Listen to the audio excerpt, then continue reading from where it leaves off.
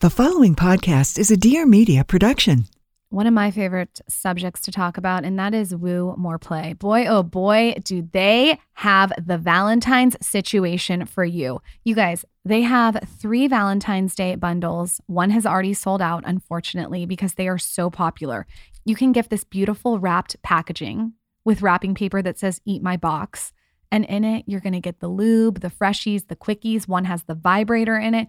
You got to go check it out on the site. I'm telling you, if you are looking to gift your significant other, your hookup, your first time hookup, your boyfriend, your girlfriend, whatever, a gift, this is it. All of the V-Day bundles are heavily discounted off of the normal retail prices, so that's worth mentioning. This is something where if you have never tried Woo before, or maybe you have and you want to get the vibrator, the wipes, the lube, and bundle it up all in one package at a discounted price, these are great ways to start and great gifts to give on Valentine's Day, specifically only for Valentine's Day. So here's the deal. If you want the Eat My Box bundles, all you have to do is use the code VDaySex for 25% off everything.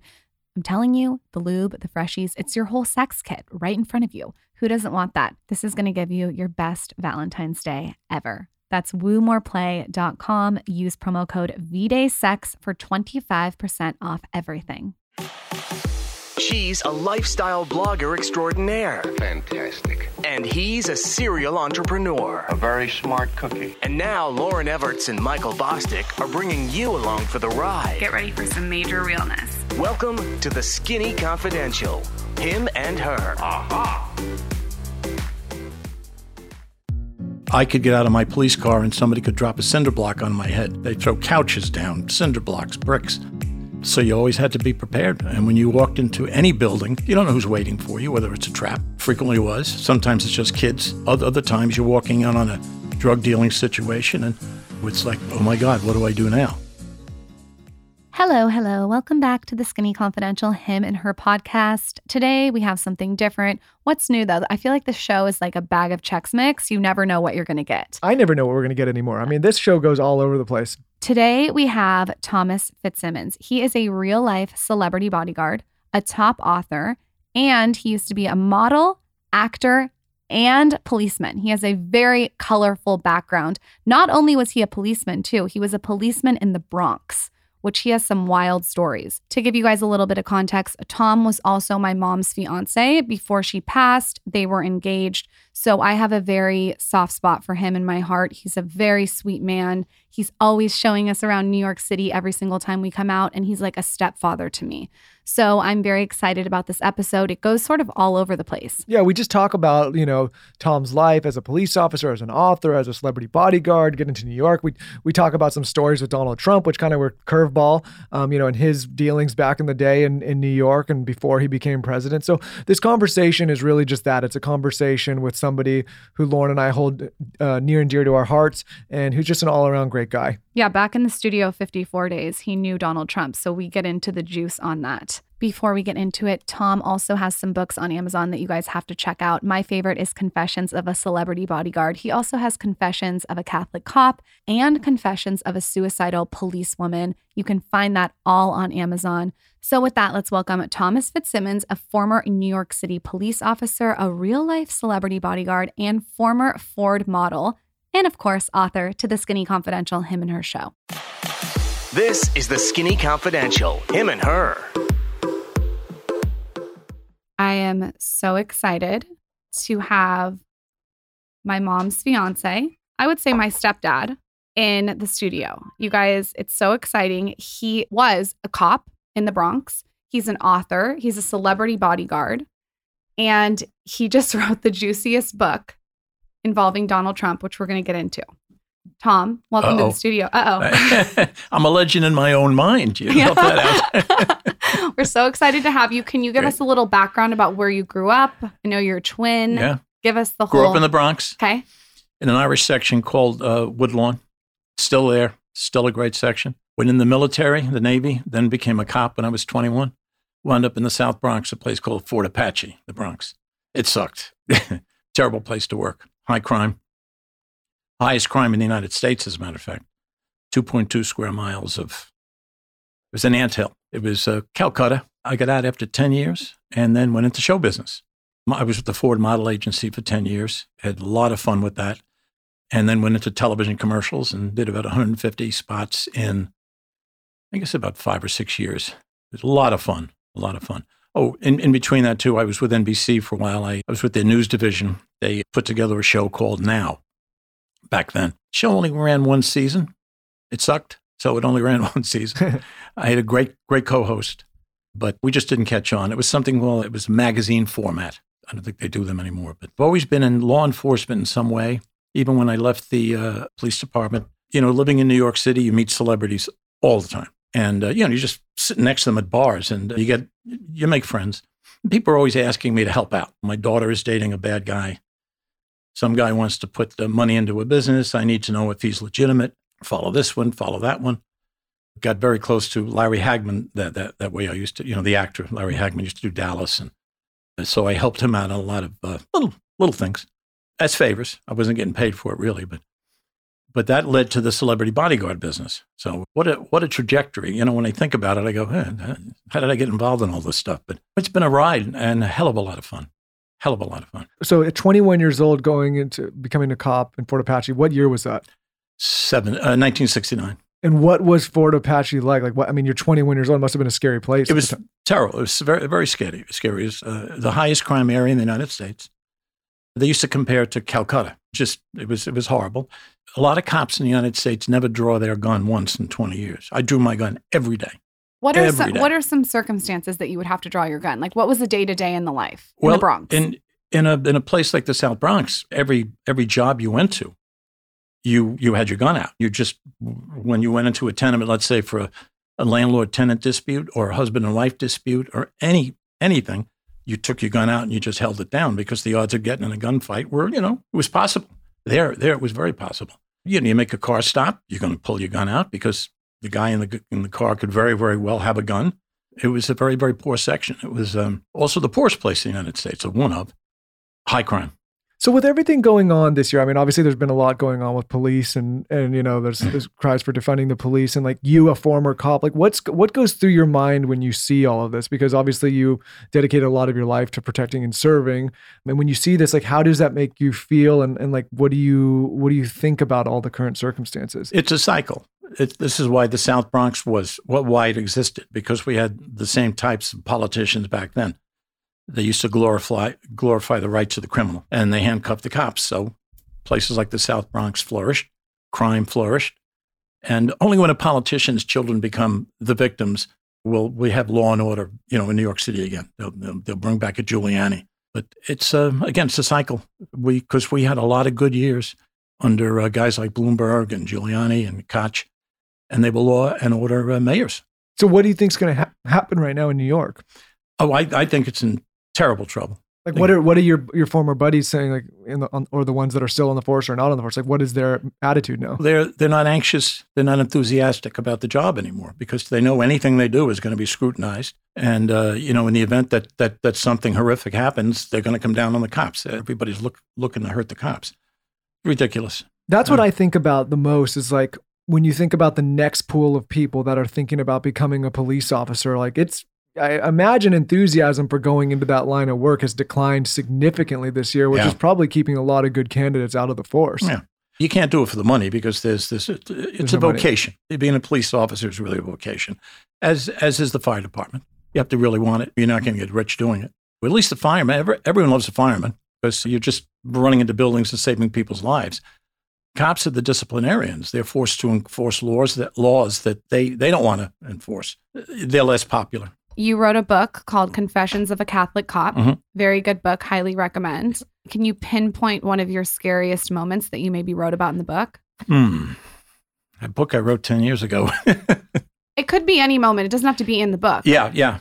What happens if you get accustomed to being on edge when you're a cop and you work in the ghetto? The first couple of months, you're really nervous. But I remember the first time I pulled a gun on a guy. I was shaking. I was shaking. I was afraid I had the wrong guy, and I was afraid he would do something, and then I'd have to shoot him, and I didn't know if I could shoot him. I really didn't know if he pulled a gun on me. I don't know what I would have done because it was the first time I'd ever done that in my life. Of course, when you work in a place like the South Bronx, you pull your gun every day. You get used to it. For people that are listening and they hear you say you pull your gun every day, why is that? Like, say you're making a routine stop, like you just automatically pull it out, or is there something that's triggering that event? You pull the gun out. In the South Bronx, you pull your gun out. You just keep it at your side. Because back in the 70s, there was a war on cops. Just like now, we have the Black Liberation Army. And they were murdering cops on the streets. They were shooting them in the back. And I could get out of my police car and somebody could drop a cinder block on my head. It was, the ghetto was like that. They throw couches down, cinder blocks, bricks. So you always had to be prepared. And when you walked into any building, and they're all tenements, they're all really run-down tenements, you don't know who's waiting for you, whether it's a trap. Frequently was. Sometimes it's just kids trying to dump urine on you or something. But other times you're walking in on a drug dealing situation and it's like, oh my God, what do I do now? We're watching this show, which is so good if you haven't watched it, called 60 Days In. No, I haven't seen it yet. Okay, so it's about prisons and jails, not prisons. Jails. They send moles into the prisons like as everyday prisoners. people. Everyday people. And there could be a girl that looks like me and a girl that looks like, or a guy that looks like Michael, but then there could also be a Marine. And then there could maybe be an ex-drug addict that used to be in jail, but now he's reformed into a preacher. Mm-hmm. So they send all these different people in. And they don't tell, the only person that knows is the warden of the head of the prison, the sheriff, and the person. So none of the inmates know and none of the jail staff knows. And they go in and they actually live like actual inmates for 60 days. And, and then they have to go through and see, like some people opt out, some people stay the whole time. And it's like this whole experience of like, and the reason they do it is what they say on the show is the jails are trying to figure out better ways to run their jail. So they want an unbiased thought process from what it's like to be an inmate, observing other inmates, as well as observing the jail staff. Yeah. So anyways, as we're watching this, Michael and I keep commenting on the prisons or the jail system. It's fucked up. Terrible. What are your thoughts on that? When you're bringing someone to jail, what do you feel? Do you think the prison systems, I should say jail systems, fucked up? That's what we're watching. It seems like there's no chance for rehabilitation. A lot of people really belong in jail. They're just bad. They're evil, and nothing's going to change them. There's the occasional guy, like a lot of these people in jail for drugs. I think it's ridiculous. I think they're victims. Real drug addicts are like alcoholics. They can't stop themselves. They're never going to stop themselves. And in order to afford the habit, they're going to start getting into crime. So as long as it's not violent crime, I don't see the purpose of filling the jails up with junkies. Like I said, they're like alcoholics. What if we started locking up all the alkies? I'd have no friends left. You know? What they're saying, streets would be empty. Yeah, what they say on the show is like a lot of people that go into the jail system, you can get drugs cheaper in the jail, so they actually go and try to get arrested to go into the jail. Oh, Michael Douglas's son was in, his son Cameron, and Cameron had a problem. Wasn't a bad guy. Maybe he's a very nice guy. I know him, a terrific guy, and he got caught up in this drug stuff, and eventually they grabbed him, and I think they sentenced him to 11 years. Wow. He did 5, and he was going to get out on good behavior, but they do the blood tests and the urine tests, and they discovered that he was getting drugs in jail. Duh. It's easier to get him in jail than any place. So the poor guy had to do more time, but he should never have been in jail. Cameron should never have been in jail. He's,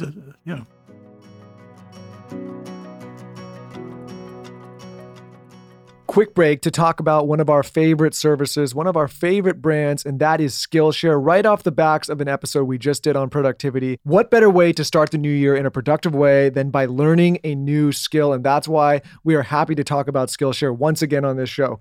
So for those of you that are new to this show and have not heard or have either been listening to this show and living under a rock, Skillshare is an online learning community that offers memberships with meaning, with so much to explore, real projects to create, and the support of fellow creatives like ourselves.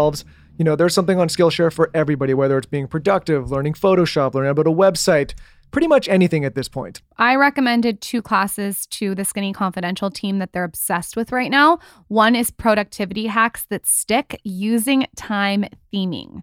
Okay, so this is a really, really good one. I highly recommend you check that out if you want to be more productive in your daily life. And then the other one, which I cannot stop raving about, if you want to learn how to do graphic design, you can do it with Skillshare, okay? It's called Graphic Design Basics, Core Principles for Visual Design. If you want to learn how to design, if you want to learn graphic design, this is for you. You got to check out Skillshare. And one of the best parts about Skillshare is it's extremely affordable, especially when you compare it to pricey online classes, School, college, very expensive, especially when you can't be there and you're remote. An annual subscription with Skillshare can cost less than $10 a month, which is a ton of bang for your buck. There is really no excuse when Skillshare is around. This is an insane way to start a side hustle. Explore your creativity at Skillshare.com/TSC and get a free trial of premium membership. That's Skillshare.com/TSC. With that, let's get back to the episode. He wrote a book about it too, huh? Yes. He wrote a book about, memoir. Yeah. Yeah, I read a little bit of that. Yeah. That was good. Yeah. A lot of questions on this. Are there typical rules that you have to follow when you pull a gun? Oh, sure. I mean, be careful. So there's not a system of rules that they give you as a police officer. Well, in the police academy, they try to run over a lot of scenarios, but in reality, it's not the street. When you're on the street, you're on your own. Cop's on his own. He has to make his own decisions. If some guy scares you, he scares you. And if you need to be aggressive, you will be. Use what they call necessary physical force. What do you think's changed since the time you were a police officer in the 70s to now? Actually, there's a lot of similarities because of the political environment, believe it or not. If you asked me this when Bloomberg was mayor, I would have just said it's a lot better job because people have respect for cops. But now, that's waning with all the politics.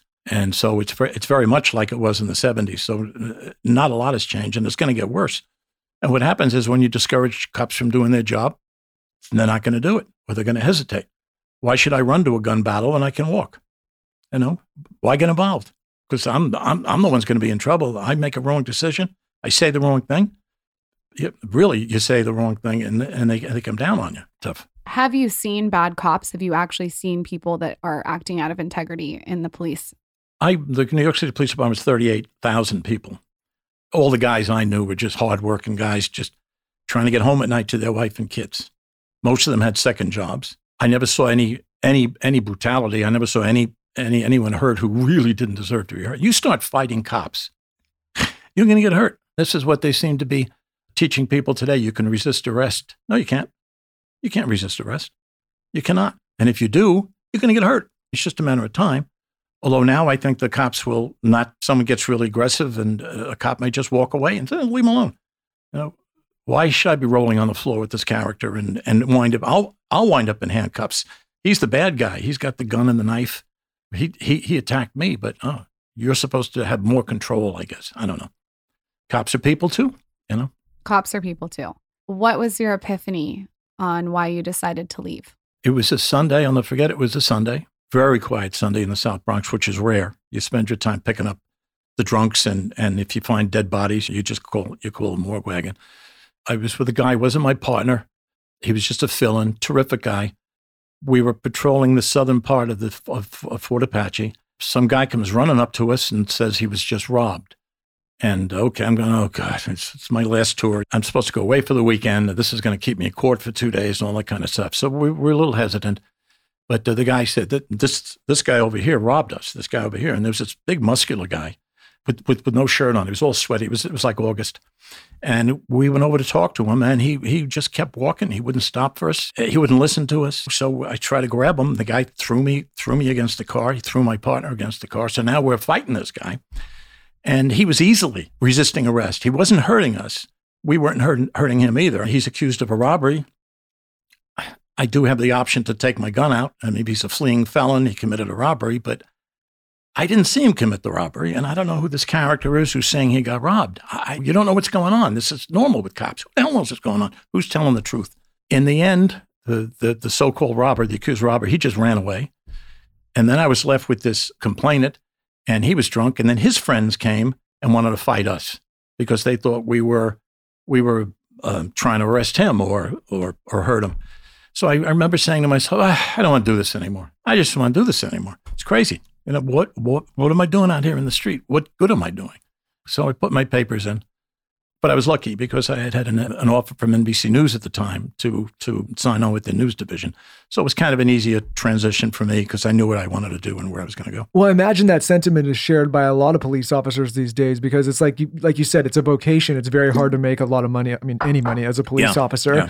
And if you are not being appreciated by the people that you're potentially protecting and serving, and instead you're being scrutinized and actually in a lot of cases being looked down upon. It's like, who wants to deal with that? You're not making any money. Everybody's got a terrible attitude towards you. Yeah. You're in danger every single day. You're dealing with some of the hardest people in the world to deal with. And it's like, I hear that. I'm like, why? Who the hell would want to do that? Yeah. And that's what's scary about now. It's like, what do you think is going to happen with people that are really trying to protect and serve the public? It's like, they're going to say, maybe I'm not going to do this. Maybe I go be a fireman. Maybe I go into another line. Maybe I be a bodyguard. Like, what's going to happen with the public then? Well, there's an exodus from the New York City Police Department now. Sure, I can imagine. Especially the old guys, they put in their papers right away. A lot of the newer people just aren't showing up. They pass the test. The academy calls them, and they're just not going in. Or if they want, maybe they can get a job in Suffolk County or someplace where they make double the money the New York City cop makes, and it's a lot safer. Yeah, it's a bad situation, and the city's only going to get worse. So, would you predict that the city's going to get more dangerous? Crime's going to rise? Totally. I think shootings are up 200% now. Wow. Yeah. Wow. They did away with the anti-crime guys, which I used to do in the South Bronx. These are the guys who take the guns off the street. I don't know. Somebody decided they were being too aggressive. Now we got guns on the street. Back when Giuliani was in and Bloomberg and Koch, no one carried guns because they knew the cops, at least only a stupid person would carry them. They would leave them places. So they always had a stash gun, like in a mailbox or something when they needed it. But they wouldn't carry it because they knew these cops are going to grab them and toss them and you stop and frisk. Stop and frisk worked. It's what brought law and order back to the city. And until they bring it back, nothing's going to change. Crime will continue to climb. And when the politicians, the city council, when they become victims, when their children become the victims, their wives are getting mugged and tossed on subway tracks, then things will change. Then you're going to see a law and order mayor come back in and a governor, and then they'll say to the cops, go do the job, lock people up, we'll back you up.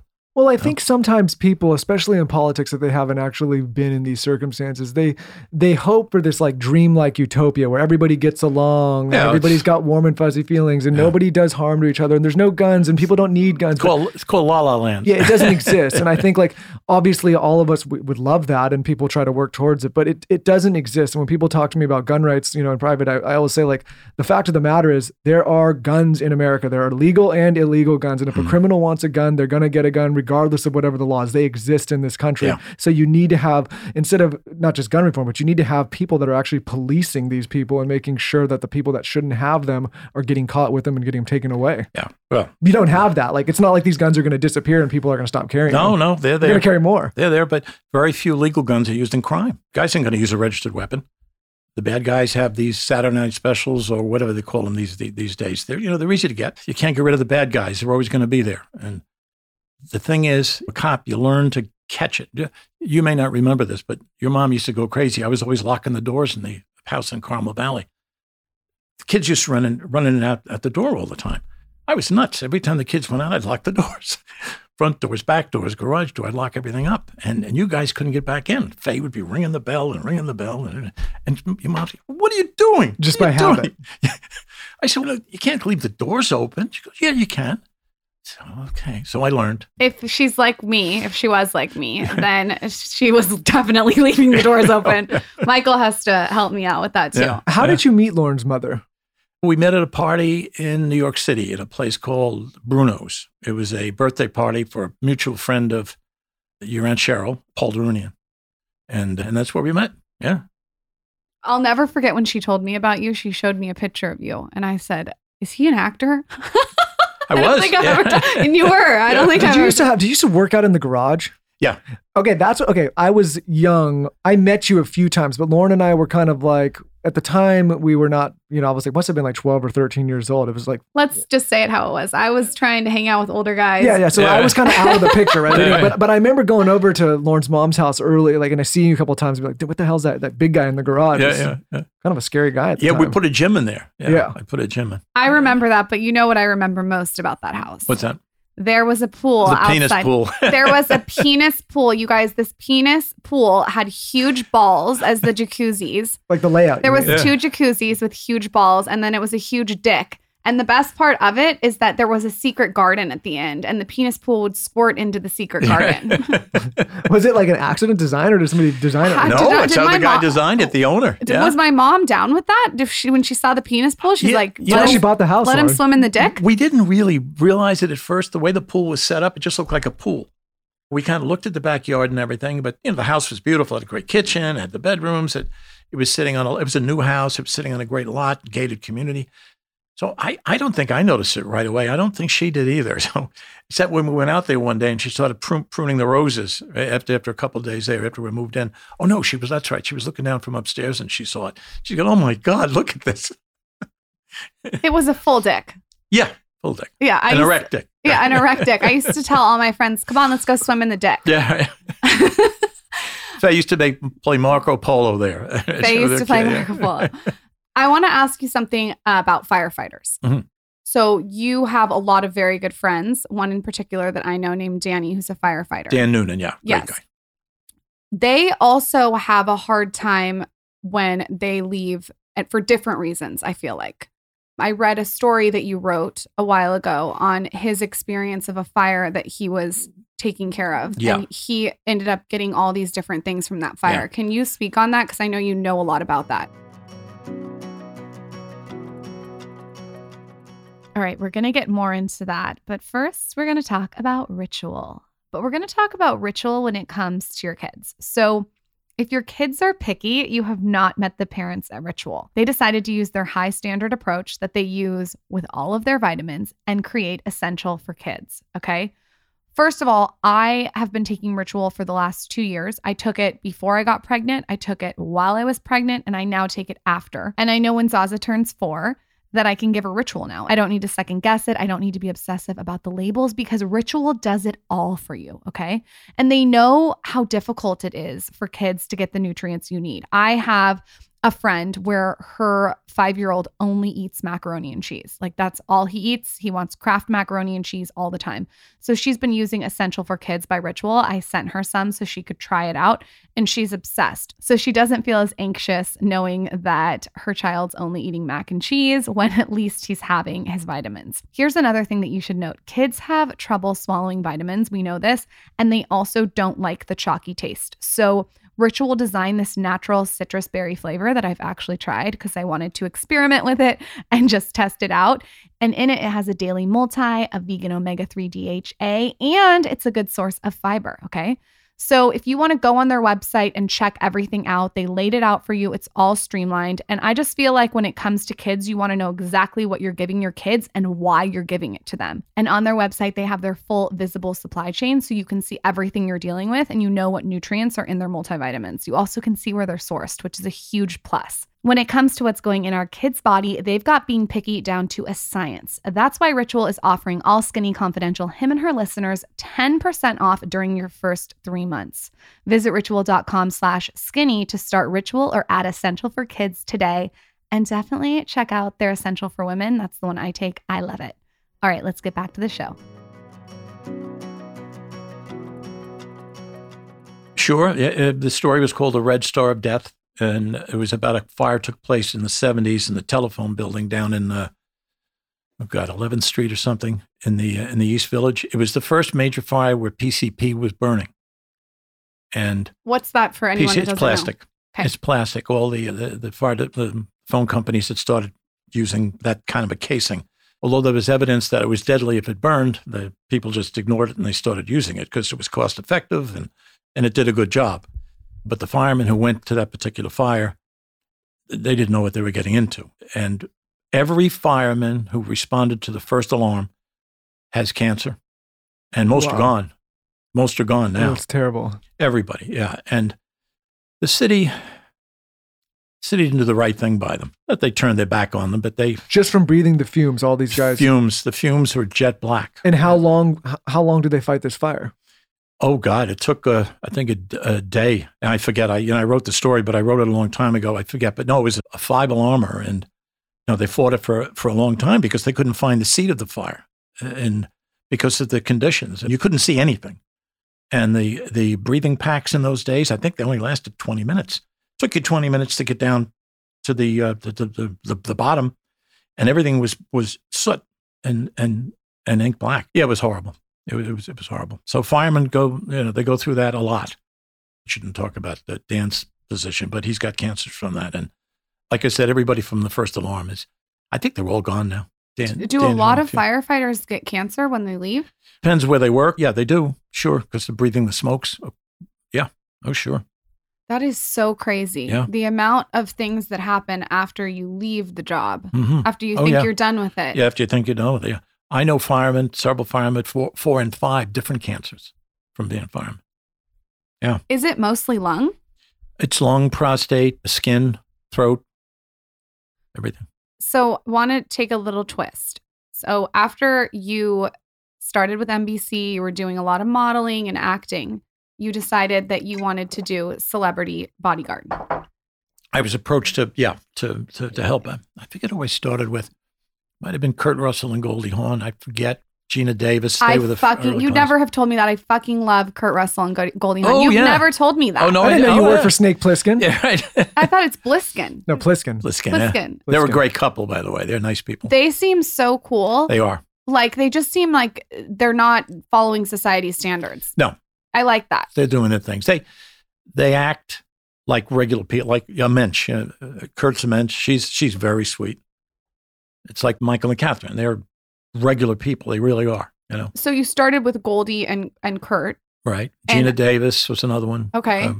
And so what does that job entail? Like, imagine someone has no idea. What time are you waking up? What are you doing? Are you waiting outside? Are you 5 feet away? Or what's happening? All of the above. Okay. Walk us through it. You have to plan there. First of all, it depends on, are you just bodyguarding them, let's say, for a publicity tour? In that instance, you would do what they call advance work, which is you look at their itinerary for the next few days and you investigate it. You have yourself or guys go out and make sure there are fire exits and places for the cars to pull up and places for them to wait, green rooms, and make sure the green rooms are inaccessible by outsiders. It's really quite entailed. If they go into a restaurant, you pick the table. You do all that stuff in advance. I've had to stand at tables when celebrities are out having dinner. In the middle of the dining room, I've actually had to stand at the table and to keep people away from them, which is embarrassing as hell for me, but that's what you got to do. You look like a moron. So you just stand there while they're eating? You stand there while they're eating. Your back is to them, but you're standing there with your hands folded in front of you, just keeping people away from them. Is it that at their request, or is it because like they don't, like people are just going to go what crazy? What are you going to do? Someone comes up to the table, you have to have someone blocking them. People won't stop. Yeah, I guess when you're talking about like a Kurt Russell or a Catherine Zeta-Jones, people like people they won't leave them alone. My favorite line I heard this from a celebrity. They said it. Is when people come up and say, I never do this, but they all say, leave me alone. Will you? One celebrity told me they all come up and they say, I never do this, but right. You should just come up and be like, listen, I'm a huge fucking fan. Yeah. Well, what I find interesting about, I find a million things interesting about you, but like when you see the paparazzi pictures and you're in it, like not that you don't look like a capable person, but you don't look like the typical big, strong bodyguard. Like you look like an unassuming, normal guy. You're always put together in a blazer, but obviously you're very capable. Is that by design that celebrities work with someone like, because you see the other time, like some usually the musicians, the rappers, a lot of the rock stars, they want the image. They want a big guy, a guy who's 240, 250, and that draws attention in its own right? It does. Well, that's the idea. A lot of them don't. Just having security it's a feather in your hat. It means you're important. So you have a team of bodyguards. Some people really need them. Others don't need them at all. But if the production company's going to pay me, so if they ask me to protect a person and I do an evaluation on them and I say, this person doesn't need security, it's ridiculous. I'm not going to tell that to Disney or Paramount. I'm just going to say, no, we got it. It's just an easier job for us. But some people have death threats and they have stalkers, and I've worked on those counts too. You have to be a lot more diligent. Per usual, Lauren, your skin is looking so glowy. Thanks, babe.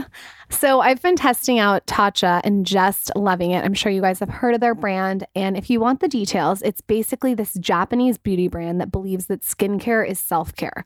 And I feel like right now we just need more of that. My thing is what I've been doing is I've been making skincare habits. So what I do is I take a few extra minutes a day to do my routine. I'm just making a severe commitment in 2021 to care for myself. I know moms out there can relate because it's so easy to get caught up in caring for others, but it benefits everyone. I feel like everyone agrees with this when we can get a little self-care ritual in. That sounds almost like meditation. Yeah, you could use some of that, babe.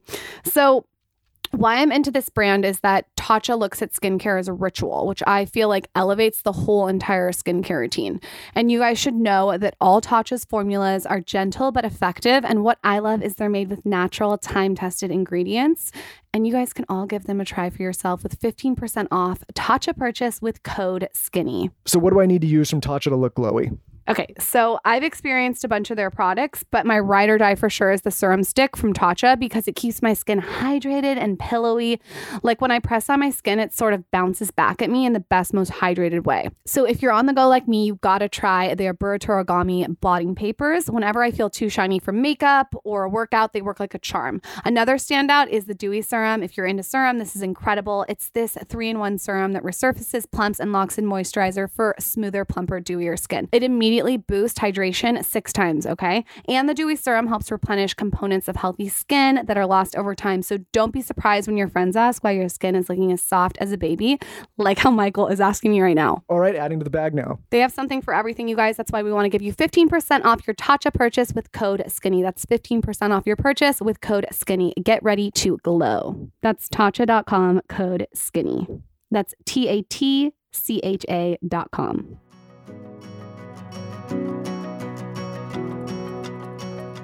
What is somebody that checks the boxes of needing security? Like, who are those types of people, and why do you say, okay, that person actually needs security? Well, someone who has a stalker is a prime example.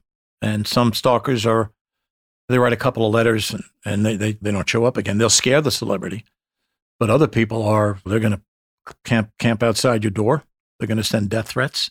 And celebrities get frightened, as they should, because you don't know who's for real or who's just a nut. You know, what can you do with those people that are making those threats? Well, I mean, I've worked on that. I put people in jail. I put stalkers in jail. As a matter of fact, worked out here with the LAPD on a stalker who was stalking one of my clients, and we grabbed them and put them in jail. It was a trial and everything. But you know, I mean, if they try to hurt the client, if they try to get close to the client, you stop it. You stop it any way you have to. What if they're not hurting the client? What if they're just being obnoxious? So let's take like a Kylie Jenner, for instance. Mm-hmm. Obviously, she is someone that needs severe security. Yeah. So what if someone is like just in her bubble, in her space, and you're helping out? How do you get them out of the bubble, out of the ether, while also maintaining the finesse of the client? Because you don't want to obviously like lose your mind and pull your gun. Oh, so yeah, what's the finesse there? It's using necessary physical force. So it depends. A lot of people are just going to walk away. If I grab them on the thumb right here and start pressing, they'll go down to their knees. Why do you do that? It's a pressure point. Yeah. Ooh, so next time you fuck with me, wait, what do I do? I just grab the pressure point on his hand? Grab the pressure point, yeah. You put enough pressure in there, you get somebody's attention. They'll go right. I'm going to do that literally every day now. They'll go right down on one knee. And they really will. And then you get the celebrity to move on. And some people, you can just herd away and say, please, later. Come back later and she'll sign your autograph for you. Especially when you're on the street shooting. When you're on location, you got nuts showing up. Even the ones that are weird are pretty reasonable. Let me ask you this, because this will be interesting. Catherine and Michael Douglas, when you're protecting them, do you see fans coming up to Catherine more than Michael because it's easier to approach a woman? Or because a man is like more closed off and people are maybe have a different vibe with him? It depends. It depends who's got a film going. If Michael's got films going, people are going to go to Michael. If he's got Ant-Man going, if Kaminsky method, whatever he's doing, the fans just go to him. If Catherine has a movie in the hopper and we're doing the press and they're together, people gravitate toward her. As far as when they're just alone in a restaurant and stuff, they keep a low profile. People don't normally bother them. But when you're promoting a movie, you've got to be out in the public eye. You've got to be on, Good Morning America and Conan O'Brien or whoever the talk shows are. the stalkers and the paparazzi and the fans, they seem to always know where where they're going to be. So they show up.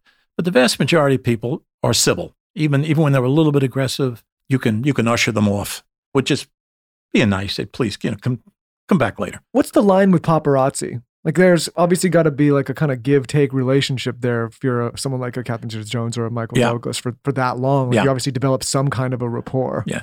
In New York, they're more civilized than other places. And part of that with me is because I treat them like human beings, and I talk to them and I ask them, please, if you can photograph her down at the hotel, she's going to come out of the limo in full makeup. You're going to get the best shots of your life.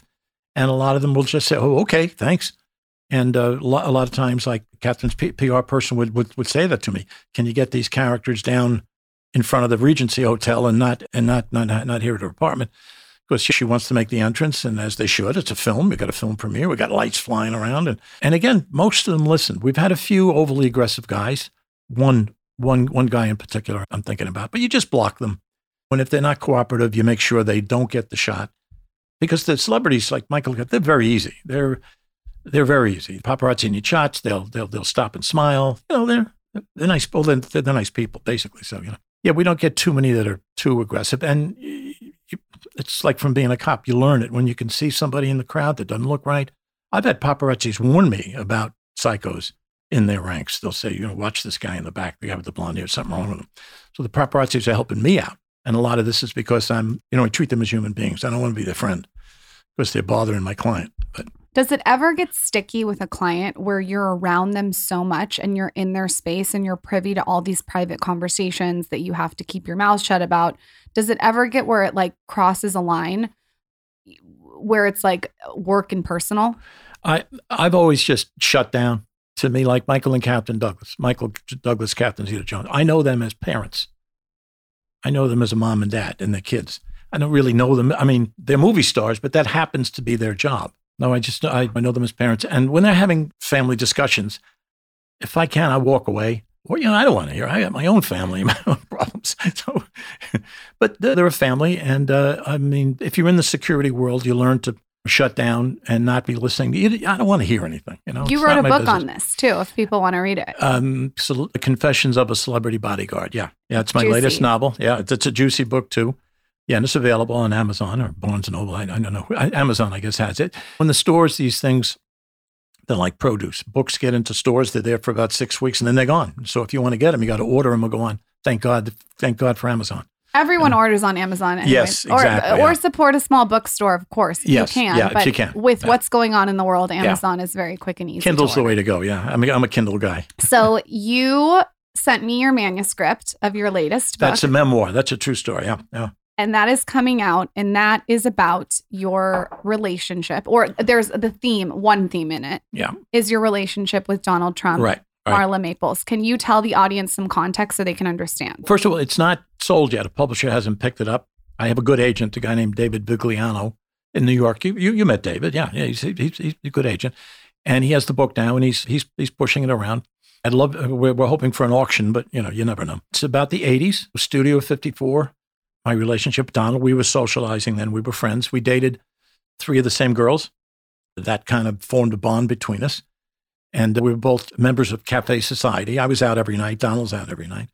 We'd run into each other everywhere. He doesn't drink any alcohol, huh?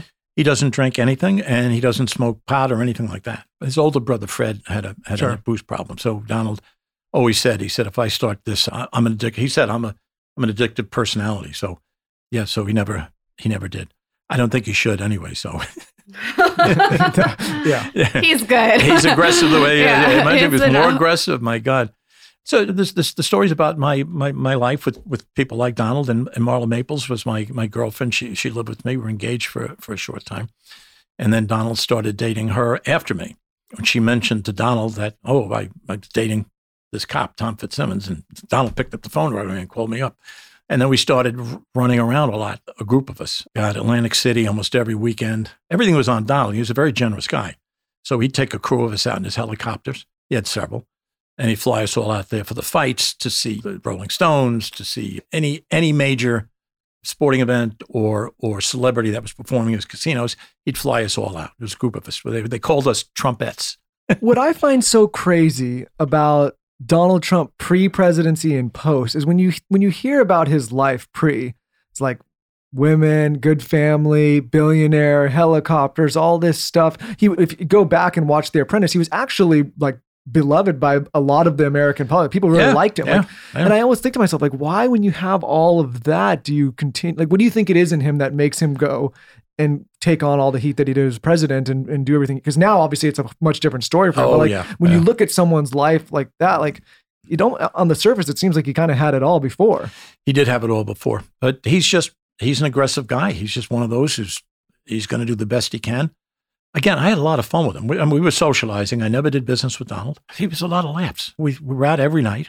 Again, in Studio 54, Magique, Regine's, Le Cirque, Le Coq, 21, Lutece. We were everywhere. It was a blast. A lot of people have changed their attitude. I mean, even if you think about Stern, like, he used to go on Stern all the time and they had a blast. And I think that attitude's changed. And it's crazy what happens to people. But yeah, I think it's interesting to look at now. Sure, half the country's still absolutely crazy about him. The other half, obviously not so much. But like, before, it seemed like he was on top of the world without having to take on the headache of all the stuff he's had to take on. No, he was. I think he did it for the right reasons. I used to talk politics with him back in the 80s. Matter of fact, there's an article someplace on the internet says that I'm the guy, that I am the first person to talk to Donald about running for president. I don't remember that, but some author said I did, and I doubt I did, but it makes a good story. He thought about running a few times, right? A few times, yeah. But I think he did it for the right reasons, and I think he tried his best to be the best president he could. It didn't work out. But I think his motives were pure. He just wants to be the best at everything, whatever it takes, which I guess whatever it takes isn't good, but he just wants to be the best at everything. He does. But he's out now. Politics is a dirty business. Oh, man. I can't imagine going into, like, for any reason going into politics. He was uniquely qualified because the press has been after him since the 70s and 80s. The IRS have probably done 100 investigations on this guy, and he's clean. He's got a vast empire. Casinos are tough, especially because there were a different kind of mobs involved in the casinos back then, the Japanese and the Russians. But he was a clean guy. I mean, he wouldn't do anything illegal. I've been around for some things. That guy, I heard people say, we can do this for you, we can do that. Donald said, nope, I don't do any of that stuff. Let me ask you about his personality. His personality is obviously very aggressive. Mm-hmm. Like, whatever side you're on, it's an aggressive personality. Yeah. Was he aggressive like that when you were friends with him? Yeah. We weren't discussing world politics or geopolitics. We were having fun. We were deciding, what steak we're going to get tonight, or what show we're going to see, who's in Atlantic City. So it was all very social. So what are some qualities that you remember about him? Like, if someone said describe him pre-presidency, what are the qualities? Well, he's very generous. With all these parties and the casinos and everything, he picked up all those checks, and man, I'll tell you, they were thousands and thousands of dollars. And I'm not talking once; I'm talking many, many times. So he's very good to his friend and to his trumpettes, the gang. He worked all the time. He was one of these guys that wasn't easy being one-on-one with him and just hanging, because he always had the phones going. There was always somebody waiting for him. There's always a meeting going on. The fact that he was always a workaholic, I remember that about him. I don't know if that's a positive thing, but of course he liked the ladies, which is nothing wrong with that. We had that in common. And but even when we socialized, like I'd go. There's another guy I knew, a wealthy guy named Malcolm Forbes Sr., and he had a yacht called the Highlander over on. Used to keep it on the East River. And Donald and I would go to those parties. And actually, I'd run into Donald there. I'm not so sure I went with him, but I'd see him there. And he was always doing business. I was there to meet girls and get drunk and have a great old time. But he was there to do business. He was focused, and Malcolm would introduce him around, and he was there to network. And I was. It's not what I was doing. Were you surprised with the presidency thing? What part now? Were you surprised with the presidency? That he won? Yeah, no, were you surprised when he wanted to run, when you heard this? No, because he almost threw his hat in the ring back in 2009 or 10 or 8, or I forget. He almost, no, I didn't really. I don't think that he thought he'd win. I think he wants to be a kingmaker. I think he was totally surprised when he actually won. I didn't think he ever thought he would. A lot of people have that stance where it's like he ran and he thought he'd get a lot of publicity and got there, but didn't think he would actually get the nomination, then let alone go on to win. And he'd throw his weight behind a candidate, and the candidate would win, and Donald would be the kingmaker. And lo and behold, he wins. So be careful what you wish for. Yeah. You write in the memoir that he was obsessed with Marla Maples sexually. Yeah. Like just her body and the whole thing. She was a very sexy girl. So do you think that he actually cheated on Ivanka with her, or was this a separate relationship that he had after? Ivana. It's public record that he was seeing Marla while he was married. I read her book before this episode, Ivana's book. Ivana. Yeah, Yes. that's the wife. Yeah.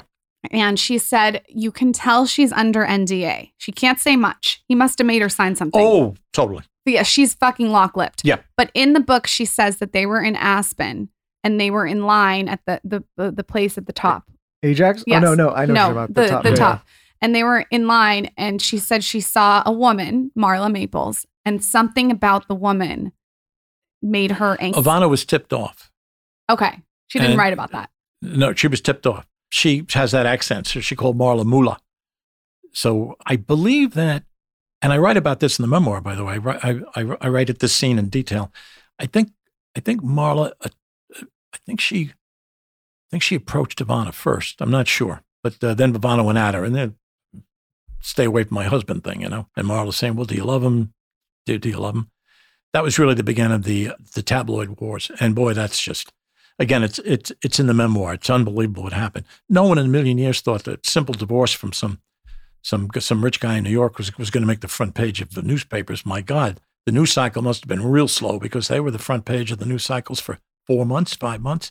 Every paper, even the Times, everybody was in on it. Everybody was, and then she went into hiding, and they was, of course, I was hiding her for Donald part of the time. And they were banging on my door. They were following me around. They're trying to follow me around. It's not easy to follow a cop around, so they were trying. And of course, I knew where she was the whole time. Yeah, it was just wild. But it started with that confrontation on the slopes of Aspen. Absolutely. I'll tell you one thing about Donald Trump, whether you love him or hate him. He has to probably go down as one of the greatest marketers of all time.